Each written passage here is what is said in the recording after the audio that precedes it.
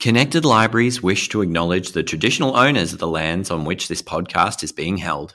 We wish to pay our respects to their elders, past, present, and emerging, and any Aboriginal or Torres Strait Islander peoples who may be listening. Hi everybody and welcome to Book Matters. We are your one-stop destination for everything about books, reading and authors. We chat to great writers from Australia and all over the world, as well as bringing you some great reading reviews from our staff here at the library. So make yourself a cuppa, sit back and enjoy.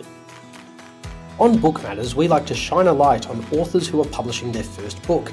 And in this special episode, Courtney talks to debut Australian author Lucy Campbell about her compelling mystery novel Lowbridge, which is a heart-wrenching mystery about the girls who are lost, the ones who are mourned, and those who are forgotten, in a town simmering with divisions and a cast of unforgettable characters. We hope you enjoy. Lucy Campbell has worked as a writer and sub-editor across both print and digital platforms in magazines, newspapers and non-fiction books. Lowbridge, a rural mystery spanning decades, marks her debut into the world of fiction writing. Welcome to Book Matters, Lucy. Thanks so much for having me, Courtney. Thank you for coming. So before we get into talking about your book and Lowbridge, can you just tell us a bit about yourself? Yeah, so I first got into publishing when I was in my 20s. I studied an English literature degree at uni, which is basically reading and writing, and I just loved it. So I always knew that was where I was going to go with things. My first publishing job was in London, writing educational brochures, and it paid nothing. I was practically working for free, but I was so excited to be in the industry, I didn't care. And then I moved back to Sydney and I worked on a variety of magazines there. And then we moved to the Southern Highlands of New South Wales, which is where Lowbridge is very loosely based. And I started working on the Canberra Times and commuting to and fro. And then finally we moved to Canberra about 10 years ago, and I was doing different jobs down here. And then decided that I needed to focus on my own writing rather than working for other people. And that's how Lowbridge started. Yeah, so was it always the dream to be an author and writing mystery fiction, or did you just fall into that? It was always the dream to be an author, but certainly not mystery fiction. That was a bit of a surprise to me. Okay. I didn't plan it that way. It's just the way it turned out. But I've always loved writing, and from when I was a child, writing things for myself. But as the years went on and as I got involved with work and family and everything else, I didn't really make enough time for it. So it's taken me this long to finally decide it was something I wanted to get back to and to focus on. Yeah. And so this is your debut novel, and we'll get deeper into discussing it in a minute. But I just wanted to ask about your experience of being a debut author. Obviously getting to that point where you decide, yes, I'm going to do this, I'm going to write it, actually writing it, getting it publisher, getting it published. What's that been like? So when I first started writing it, I was really just writing for me. I wasn't sure about what was going to happen in the end, because the statistics of getting published are remote. I wasn't really writing with that in mind. I was just enjoying being back in the habit of writing. And then I showed it to my sister, who said, I think this is really good. And she knew someone who had worked in publishing, and she said, do you want me to just pass it on to them and they can say whether they think it's got potential or whether they can just give up? And so we did that. And the lady who read it, Miranda Van Ash, was fantastic and really positive and said to me, I think you should keep going and I will help you.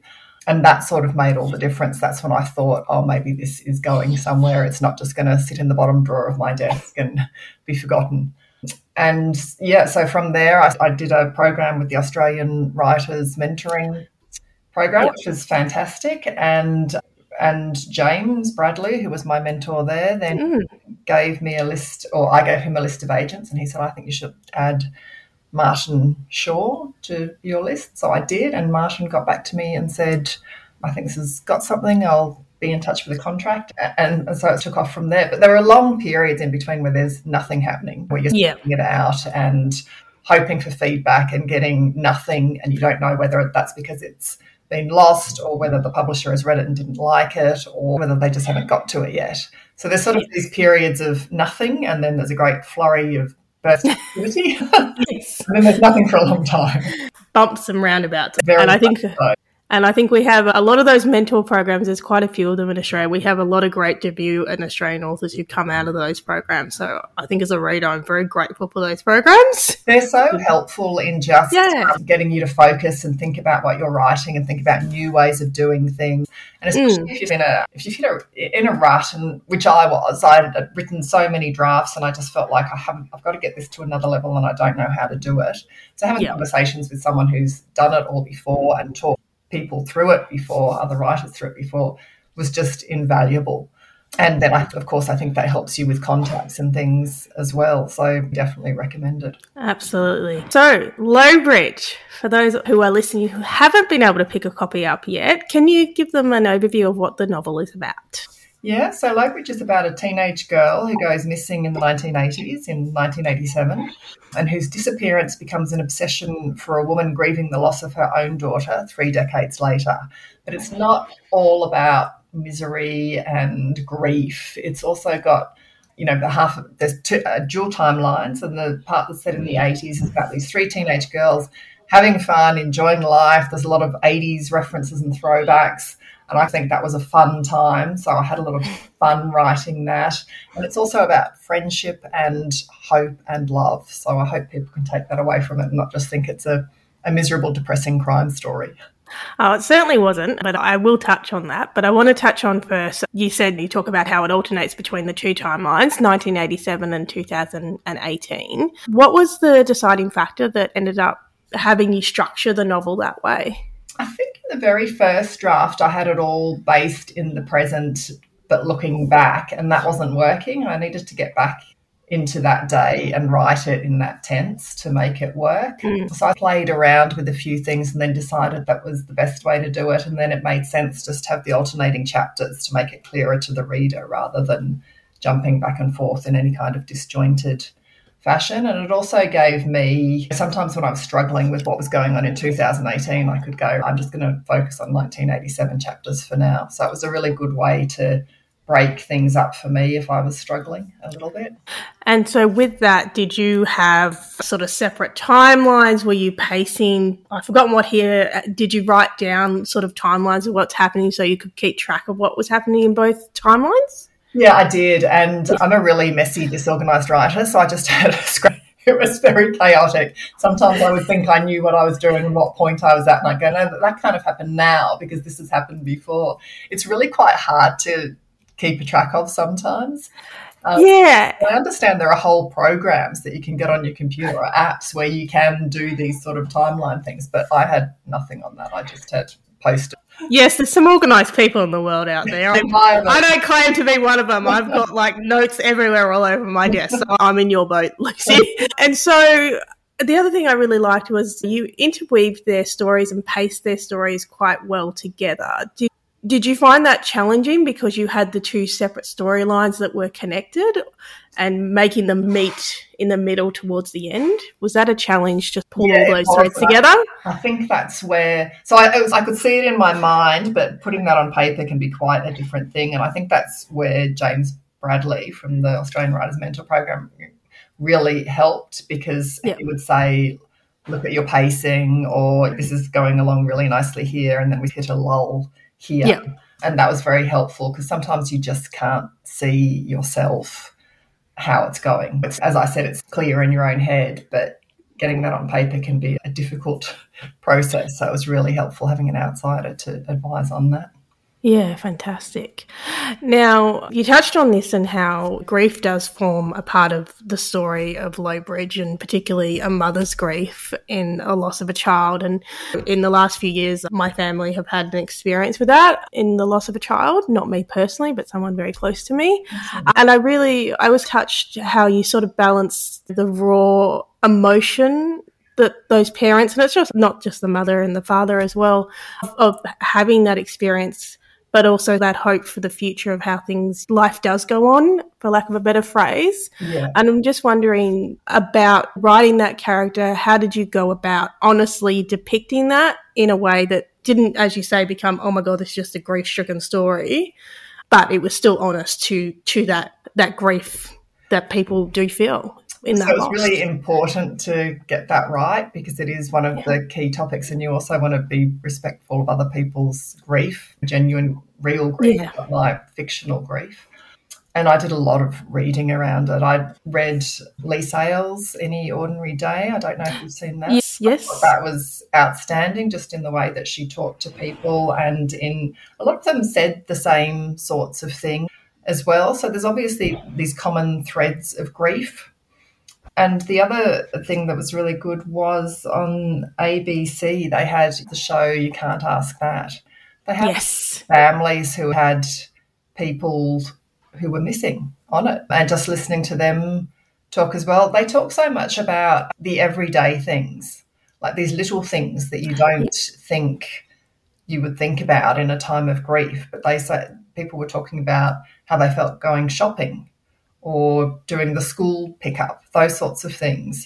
So that was really useful in thinking about how to portray it. Yeah, it came across really well thought out, and obviously you did do your research, so I think it was really important, I think, to get it right.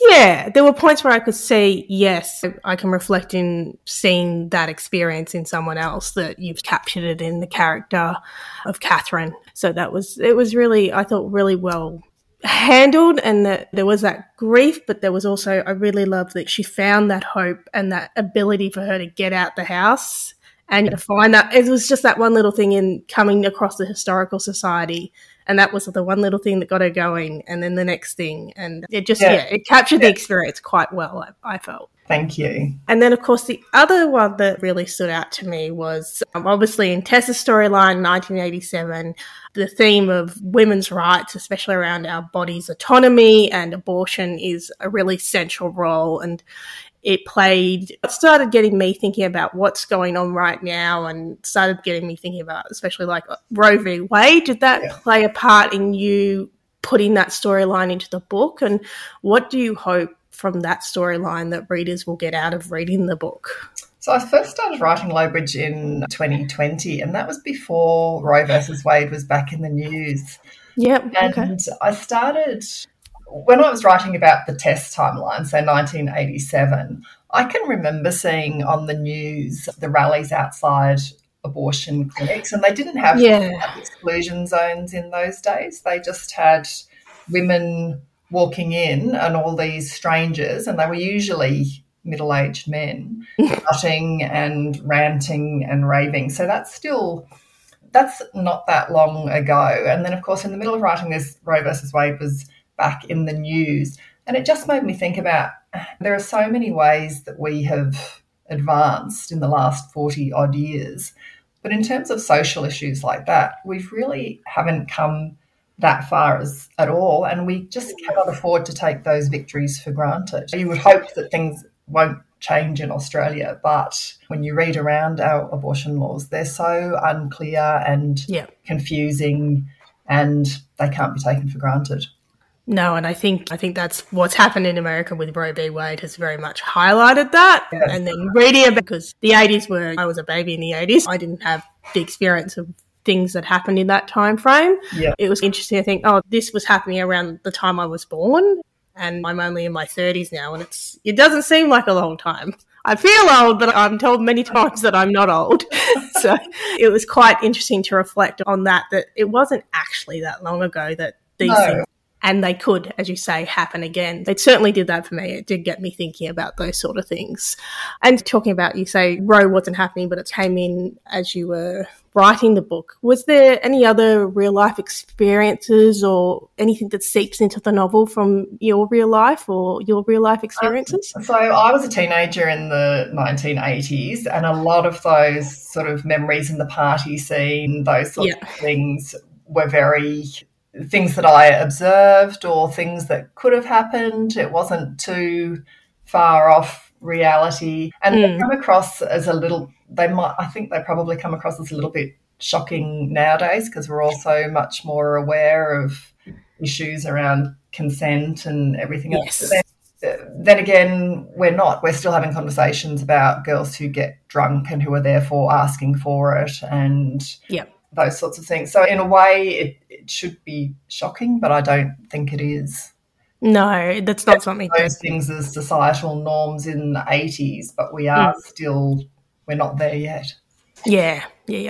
And of course, you set this in a fictional rural town, and these rural towns are very popular for these types of mystery books. And I really liked on the cover of your book, because every time I read a mystery about set in a small town, this is what I think. And it's on the cover, it says, where everyone knows everyone, how can someone just disappear? And I was just wondering, is that the statement that you started with when you were writing the book? Or did that come to you as you were writing? Hang on, how can this make sense? It's small, everybody knows each other. How can someone just vanish? So one of the things I really like about being in a country town is that you can walk out your front door and walk in the bush or wherever for 3 hours and not see a single soul, and walk 300 metres in the other direction and meet your neighbours and your neighbours' dogs and your neighbours' friends and everyone else. So there's this sort of juxtaposition between the two. In one way, it can be quite isolating, but in another way, it's fairly claustrophobic. So I wanted to look at that. A child could just disappear. You can't think of that happening anywhere, whether that's a country town or a city. How does one vanish? So, yeah, it was a nice little tagline. That's actually credited to my publisher. It's certainly, yes. When I saw it, I'm like, yes, it's very true. It's just like, how? And so you touched on this earlier as well. The dream wasn't mystery fiction. So how did you land in writing a mystery novel? When I first decided I was going to get back into writing fiction, I was just writing little scenes and things for my own entertainment without any real purpose or subject. I was down at the local supermarket, and on the Canberra milk cartons, they had photos of people who had gone missing. And some of them were people who had disappeared more recently, and some cases from 30 or 40 years ago. And I just stood there staring into the refrigerated section like a dairy obsessive. And it just made me think, firstly, how does someone go missing like that? What must it do to the family and friends who are left behind? And what could the police possibly expect to find 30 or 40 years later that could shed new light on the case? And that was when I first started writing a crime fiction. Yeah. And do you think you'll continue writing mysteries, or do you think perhaps other books down the line you might jump into other genres? So my second one is a mystery, and after that I'll see what happens. I like the idea of just writing things based on something that captures your attention at the moment. Maybe once you're locked into a genre, it could be a little more limiting. Yeah. To be inspired by milk. The great thing about inspiration, it can come in any form. This is right. And so you've just touched on my next question. You've mentioned there is a book too. It is a mystery. Is there anything else you can tell us about that one? I can't really at this stage. It's very much a work in progress. Yeah, fantastic. I will eagerly await it. Yeah. So we are a bunch of book lovers here at Book Matters. So are you able to share with us one of your favourite books that you've read recently? Yeah, so just coming out of the school holidays, I took Demon Copperhead with me to the coast, not knowing anything about it, absolutely enthralled by it. And I'd only ever read The Poisonwood Bible. I haven't read any other Barbara Kingsolver, but I think I'm going to have to other stories. And the other writer that I've recently rediscovered is an Australian writer called MJ Hyland, who wrote This Is Now, I think that was about 2000 and maybe mid-2000s. And so I read This Is How and loved it a long time ago and thought it's perfect. I'm not going to read another one of her books, because you know how sometimes if you read an author, you just want to keep that work. Yes. The sole one. Anyway, I decided after 10 years that I was ready to try something else of hers. So I read the other two. One's called This Is How the Light Gets In, and I can't remember what the other one was called. Anyway, just absolutely brilliant. Just such a fantastic writer. And she's Australian. I think she lives in England. Okay. Yeah. So, yeah, would definitely recommend anything by MJ Hyland. Thank you for those recommendations. I've not heard of her, but Demon Copperfield sounds familiar, but maybe that's Demon Copperhead. It's roughly based on David Copperfield. Yeah, maybe that's where I don't know, I'm just visualising the title, but I don't know why. So thank you. Now, if our audiences wanted to follow you online, what was the best platform for them to do that? So probably Instagram. I'm not prolific on social media. I am trying to be better. Yeah. Probably Instagram, which is Campbell Lucy. Is great. my username. And I'm also on Twitter as Lucy N for Campbell. And I tend to look at Twitter rather than participate massively. Yes. I'm not a big social person. I'm more of a passive person with my social. I just scroll. I don't tend to post much. How important it is in publishing. And yes, that's it. It is now. Getting the word out there. Yeah, and bookstagrammers are the greatest thing ever. And Book Talk. It's nice. I'm learning as a thing. Yet? No, but I keep hearing about it. I keep seeing this book is on Book Talk. I'm like, okay, all right, give it a go. Got Colleen Hoover to thanks for that. Yes, I believe we do. Thank you, Colleen. Thank you so much for the chat today, Lucy. It's been absolutely wonderful. For our audience who haven't already picked up a copy of Lowbridge, I certainly encourage you to do. Lowbridge is a poignant and flawless mystery set in a small town with divided opinions. The characters will endear themselves to you while the plot will keep you rugged up and reading till the very last page. Lowbridge is available for loan from any connected libraries branch and as an ebook through our Libby library. Thank you again, Lucy. I'm looking really forward to what you bring out next. Thanks so much for having me, Courtney. I've loved talking to you. Thank you.